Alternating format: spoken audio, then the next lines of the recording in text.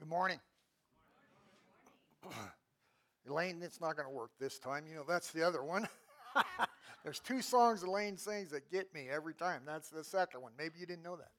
Jesus, draw me close, closer, Lord, to thee. For I desire to worship and obey. That song taught me the meaning of worship one day. As I heard it, and I just fell before the Lord on my face and listened to that song and the words. Those words are important. Jesus, draw me close. And there's a lot more words to the song, but what I stuck in my mind is, for I desire to worship and obey. Do you desire that today? Do you desire to worship God? You've been given an opportunity. I hope as you were given an opportunity that you entered into that holy place with Him and that you experienced His presence. It's the desire of our worship team to have that take place. And that's our goal, to give you the opportunity to come in close to God and realize just how powerful and mighty He is and what He's doing in our lives. And we need that. We need to know that God is with us. We want to take a moment this morning. Tomorrow is Veterans Day. And I would ask, if you have served in the Armed Forces of the United States, that you would stand at this time, please. If you've served in the Armed Forces, Army, Navy, Marines, if you would stand, we want to thank you for your service.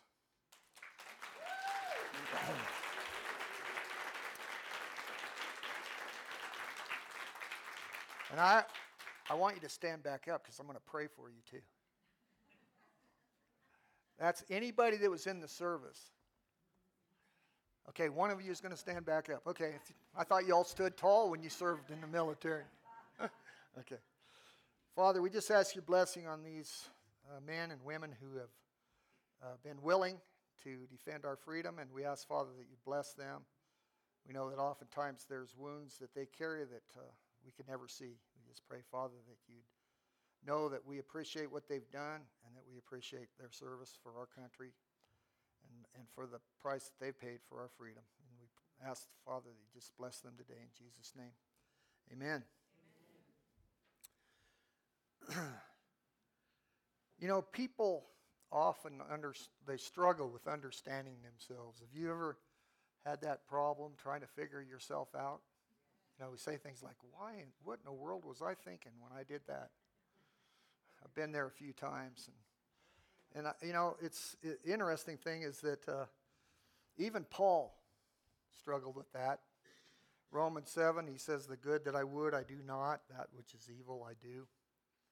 And again, in Corinthians, he talks about, I'll judge nothing before the time. And he goes on a little ways further, and he says, I don't even judge myself. Jeremiah 17:9, the heart is evil and desperately wicked, who can know it? See, we struggle with really finding our identity and who we really are sometimes. And it's interesting that people will help us with that. They want to share their opinions about who you are. And so you can think back to when you were a kid, or even maybe yesterday or the day before, where somebody has told you their opinion of you. And it could have went something like this: you're a chicken, or you're a sissy. How many ever heard that in grade school? Any of you guys ever hear that? You know, every once in a while somebody'd say something like that, and they were probably sorry they said it. But they were telling you what they thought of you. You know, they have an opinion about it. So it's happened from an early age. They might tell you you're attractive, or you're unattractive, or you're not attractive enough.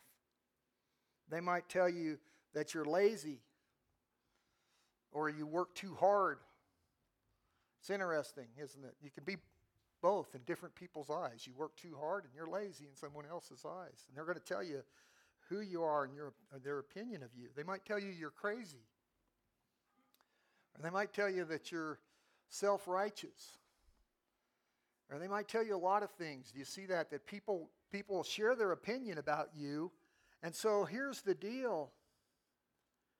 What is your identity anyway? Who are you really?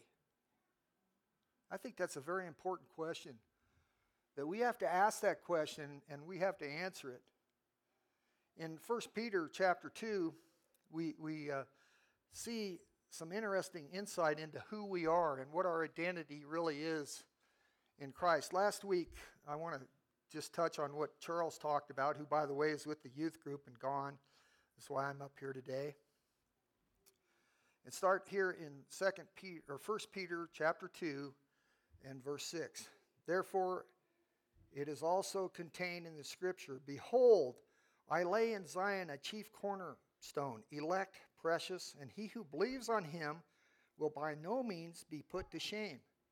Therefore, you who believe he is precious, but to those who, let me read that again. Therefore, to you who believe he is precious, but to those who are disobedient, the stone which the builders rejected has become the chief cornerstone, and a stone of stumbling and a rock of offense. They stumble, being disobedient to the word, to which they also were appointed. And then listen to this. But you are a chosen generation, a royal priesthood, a holy nation, his own special people, that you may proclaim the praises of him who called you out of darkness into his marvelous light, who once were not a people, but are now the people of God, who had not obtained mercy, but now have obtained mercy. And so here, Peter is telling us our identity. It's talking about his church. It's talking about his people. And so our identity, as Peter has written here, being inspired by the Holy Spirit. Never forget that the Word of God is inspired by the Holy Spirit. It's not somebody's rambling. It's not somebody's ideas. It's what God has proclaimed to us. And so today I want you to think about this. Am I finding my identity in Christ? It's a question to ask. Are you really finding your identity in Christ? We need to find our identity.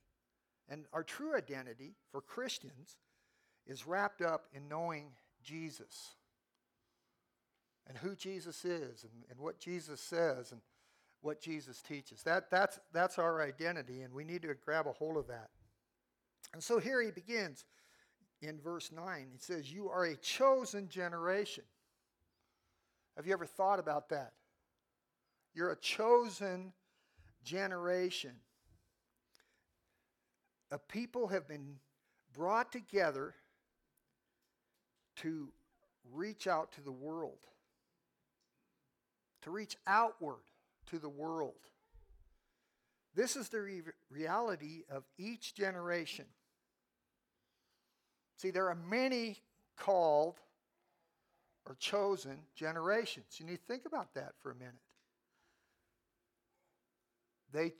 My generation was chosen to do what? To reach out to the world. If you're a young person today, you're chosen, what for? To reach out to the world. To understand that you have a task that's before you. You're called to that task, to do that, to be part of that. And we don't think of it like that sometimes. Well, sometimes we think, well, that's just somebody else's job. You know, the elders in this church should be reaching out to people. And we forget that we're also chosen to reach out to people. In Judges chapter 1, it says this. Now, the first verse. It says, now after the death of Joshua, it came to pass that the children of Israel asked the Lord, saying, who shall be first to go up for us against the Canaanites to fight against them? See, I thought that was a done deal. I thought that was all taken care of, but there's still struggles to go on. If you read that first chapter, it's going to talk about all the struggles that were still going on with the Canaanites, with the Perizzites, in the struggle to regain or to take over the promised land. If you look in Judges chapter 2 and verse 10, it says, when all that generation had been gathered to their fathers, Another generation arose after them who did not know the Lord, nor the work which he had done for Israel. Okay, Joshua died. Who's going to take over for Joshua? Well, the next generation. And what happened in Israel? A generation arose that did not know what God had done. How come they didn't know? You ever think about that? How come they didn't know what God had done? Because they hadn't taught them. They hadn't fulfilled what God called them to do. They hadn't taught them what they needed to know in order to keep walking the walk with Jesus, with God, I should say at this point. To walk with God. They turned away from the teachings of God.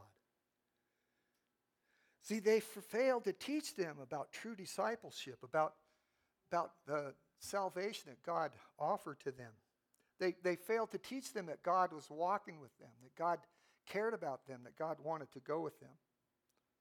So this generation that's living now must equip the next generation. And I should have looked up how long is a generation? I should have looked that up.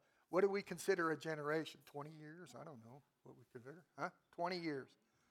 Okay, well, so I ain't telling you how old I am. No, I'm not shy. I'm 68 years old. Okay, so I have a generation to reach. A bunch of you are a whole lot younger than that. And you have a generation to reach. And below you is another generation that's even younger than that middle generation. And you have a generation to reach as well. You're doing a good job of supplying people for that next generation. Yeah, we've got the twins up front. But the point of the matter is, do you see this? There are many chosen generations. Israel was the nation that God chose to reach out to the world with one message. Do you know what that message was that Israel was supposed to proclaim to the whole world? That there was one God. One God. And they were to proclaim that. And that one God cared about them. They were to be a blessing to all nations. They were to reach out to everyone. That's what Abraham was told, to be a blessing to all nations. But what happened? Is that what took place? They didn't do that. Instead of being inclusive, they became exclusive, didn't they?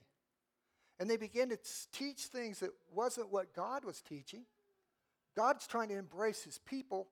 And obviously the whole Old Testament is there to help us understand what it takes to do that. It takes us to teach one generation to the next, or we're going to always have trouble. Read it sometime and look at it. They walk with God, they didn't walk with God. They walked with God, they didn't walk with God. They walked with God, they didn't walk with God. I think you get the picture. Read the Bible, if it's there, it's plain as day. And the reason they didn't is because they didn't keep teaching what they needed to teach to the next generation. We're in jeopardy of that. All you have to do is do a little bit of study, and you realize that the millennials, 9 out of 10, do not go to church or attend anything that has to do with church. They don't even, some of them understand church. The Generation Z, 24 and younger, they don't even understand that you should respect the church, or that there is such a thing as a pastor that might be able to give them some information that would help them. Why not? Because we're not teaching them. We're not teaching them. So we're a chosen generation, and that includes all of us. What was God's intention for Israel? He wanted them to be more than they were. He desired for them to accomplish more than they accomplished. If you look at Isaiah 61 and verse 6, it says, "But you shall be named the priests of the Lord. They shall call you the servants of our God." See, they were supposed to be priests of the Lord. The Gentiles were to look at them and to understand there's something special about these people. They care about people. They love people. But they failed to do that. And you know, that verse is very reminiscent of some verses in the New Testament. I think that's exactly what Peter's telling us. We need to be doing that too. Reaching out to people, not being inclusive. Not turning to ourselves. In Romans 12, 1 and 2, it says, "I beseech you therefore, brethren, by the mercies of God, that you present your bodies a living sacrifice, wholly acceptable to God, which is your reasonable service." A living sacrifice, holy and acceptable to God. You're going to be priests of God. You're going to be holy in serving him. We realize that we make mistakes. It's right there in Peter. We understand that. But we're called to do that. It's acceptable to God, which is your reasonable service. And do not be conformed to the world, but be transformed by the renewing of your mind, that you may prove what is that good and acceptable and perfect will of God. That sounds very much like that Isaiah idea. You're going to be a priesthood and you're going to serve people. And so we have to consider ourselves that we're called to be servants. And that's what Peter's getting to. And he refers to this called generation as a royal priesthood, just like Isaiah did. A royal priesthood. We're called that as well. Do you think of yourself like that? Do you identify with that? Is that in your concept of your identity, that you're a royal priesthood involved in the work of God, each and every one of us? Each and every one of us teaching others and reaching the people that we can reach in our generation, in our time, and thus showing ourselves to be loyal to the King that we say we follow with all of our heart. And this idea of being a living sacrifice, what do sacrifices do? Anybody tell me? Just blurt it right out there. Well, a sacrifice dies. Right? The Old Testament sacrifice was offered on the altar. It died. Okay. You ever stop to think that you died too? When you became a Christian, you're buried in that watery grave. You rose to a new life. You're died. Romans 6 tells us the old man is put away and we're a new creation. In Corinthians it talks about that we're a new creation. We're different people. We died to our past. That was buried. It's gone. And we died as well. And so that's how you can be a living sacrifice. Do you see that? Old Testament sacrifice couldn't be that. They killed the sacrifice. But you're born again. You're saved. You're walking with God, however you want to put it. But we're not the creature that we were before. We're a new creation. And that's what we're called to do, and that's what we need to think about. So this verse is very important. See yourself differently. Identify with who you really are. Who we really are. Man, a royal priesthood, a holy nation, his own special people. That's what it's saying there. A holy nation. See, we're taught differently about ourselves than we oftentimes think. Do you see yourself as being part of a holy nation? Do you identify with that? You know, if I look at our country and our nation, and I realize it's not holy, right? But I challenge you, look at any nation on earth, any culture on earth, and tell me that you think it's holy before God. So what in the world is he talking about? What's Peter talking about as he's inspired by the Holy Spirit? What's he saying? Because it says right there, I can see it right there, that holy nation. We are a holy nation. It's the church. It's his church. Do you realize that? Now, none of us individually are going to be that, but the church encompassing the body of Christ is perfect. That's in Scripture. We're perfect. None of us individually are perfect, but together we have been given a task as a holy nation to accomplish something for the kingdom of God. We are called to that. And this is important for us to get a hold of. So it's a nation of true believers, and it comes from every nation on earth. Revelation talks about the day when all the nations will be gathered and they'll stand before the throne of God, and there will be his bride. And what is his bride going to be? Without spot or blemish. Do you see that? And so this nation is way beyond what we see sitting in this room. It's way beyond how we think about ourselves. We're a part of something big. You ever been wanting to be part of something big in your life? Yeah. What's sports about? What's all this stuff we do in sports? We want to be part of a team so we can win the championship. We want to be part of something big. Well, you can't get any bigger than this. We're part of a holy nation with a holy calling, with something to do, and it says right here that you are his own special people. Now, I've been told I'm special all my life. You ever been told you're special? Yeah, you're really special. Yeah. And that's an interesting phrase because it could be a compliment. It could be a put down. It could be fighting words. Depending on your disposition, right? I always take it as a compliment. But every one of you has been told that. Well, you're really special. Yes. Well, here, the Holy Spirit of God is telling you that you're his own special people. You see, Israel was chosen by God, like I said, for a purpose, to demonstrate who God is, that there's one God. But you realize that just because they were used for that task doesn't mean every Israelite is going to go to heaven.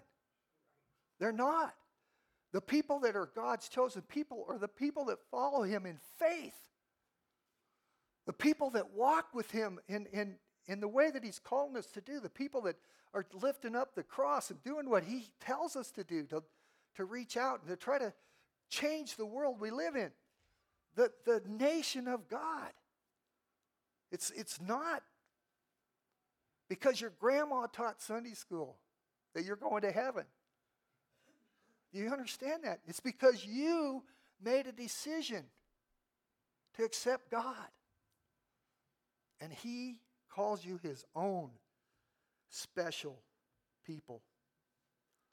And this special people, have a job to do. And what makes you special is that God is present with you. His Spirit dwells in you. And you're forgiven. Do you ever think of that? Too often, we struggle with that. Too often, we don't believe that. Well, I did something. I'm not sure that I'm going to ever get forgiven for that. That's not what he said. That's not what he told us. So we're special because we've been forgiven. And because we're forgiven, we are given a special job to do. Let's just read this all together. But you are a chosen generation, a royal priesthood, a holy nation, his own special people, that you may proclaim the praises of him who called you out of darkness into his marvelous light. So we're all these things. Your identity is that, and your purpose is to proclaim these things, his praises. Now, you know what? People get after me because they'll say, well, I liked your sermon. I'll say, well, praise God. And they think, well, just say thanks. I've had people tell me that. Why don't you just say thanks? Well, I use those terms. A lot of times we say, praise God or praise Jesus or whatever as a form of worship.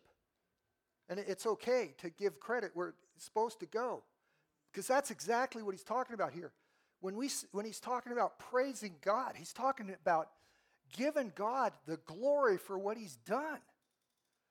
He's talking about your story. Do you ever think of telling your story as being praise before God? When you tell somebody about what God's done for you, you're actually praising Him. You know, the Psalms talk about magnifying God.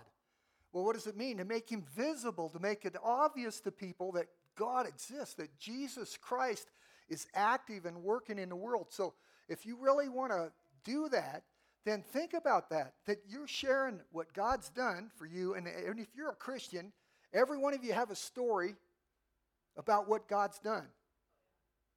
Is that not true? Maybe you never sat down and thought about it, but you have a story to tell that makes a difference. And praise God by telling that story, because that story is proclaiming the praises of Him, Jesus, who called you out of darkness and into His marvelous light. And then it goes on. And it's kind of referring back to this Israel thing that we're often hung up on. Who once were not a people, but now are the people of God, who had not obtained mercy, but now have obtained mercy. That goes back to what they said, what the Israelites did. They became inclusive.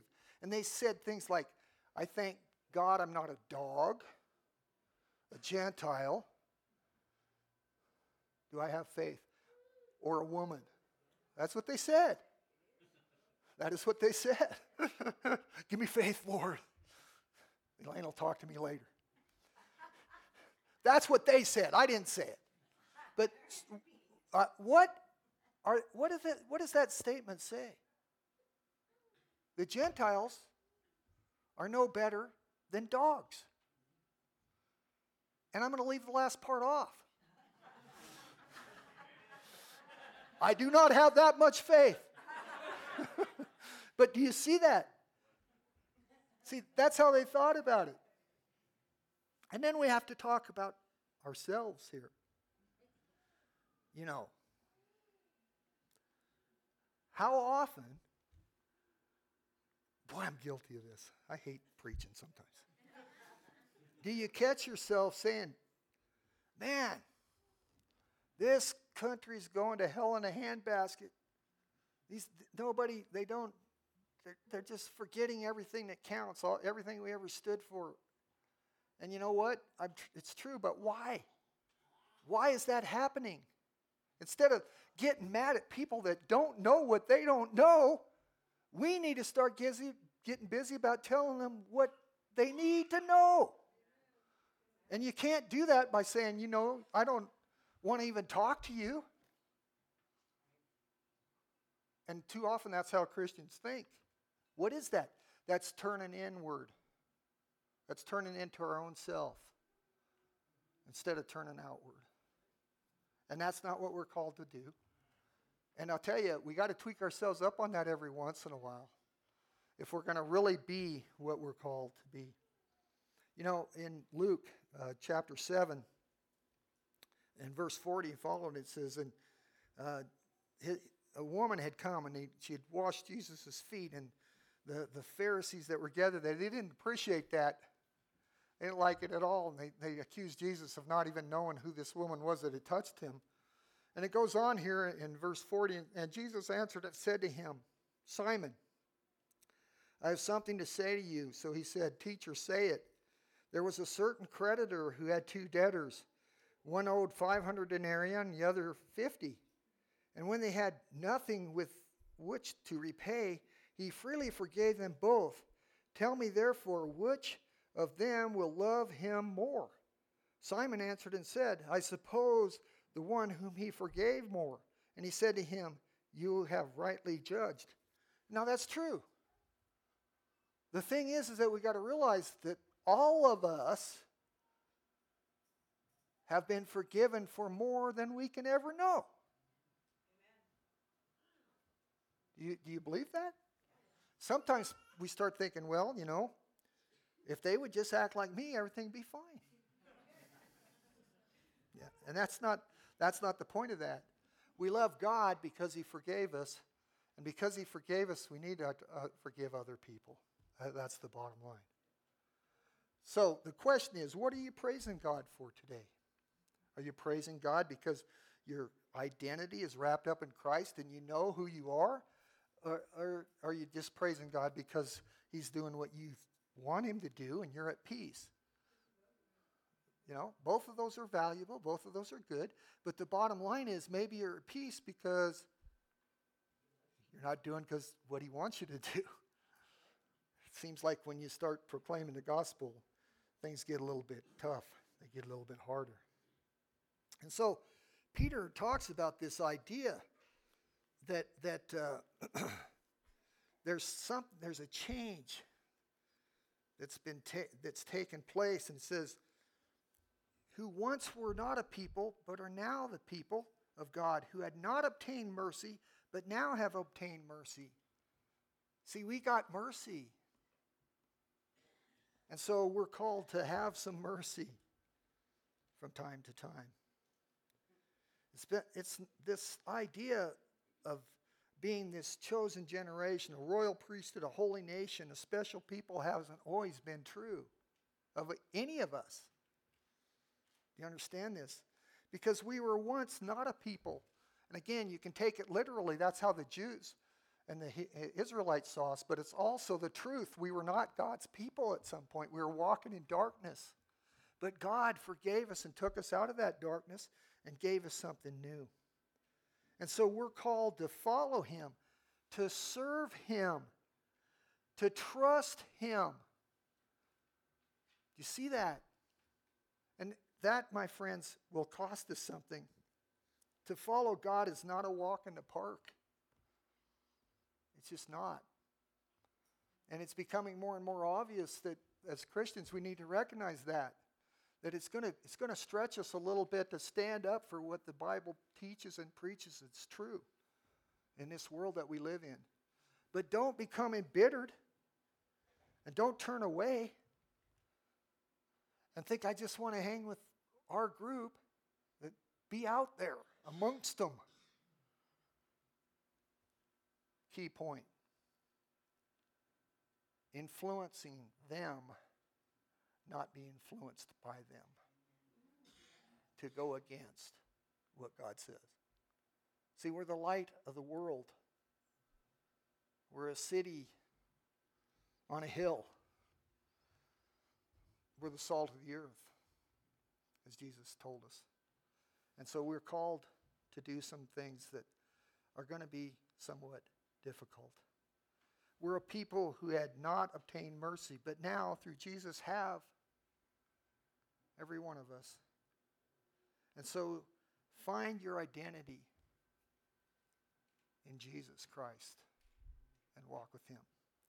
So let's stand and we're going to sing an invitation song.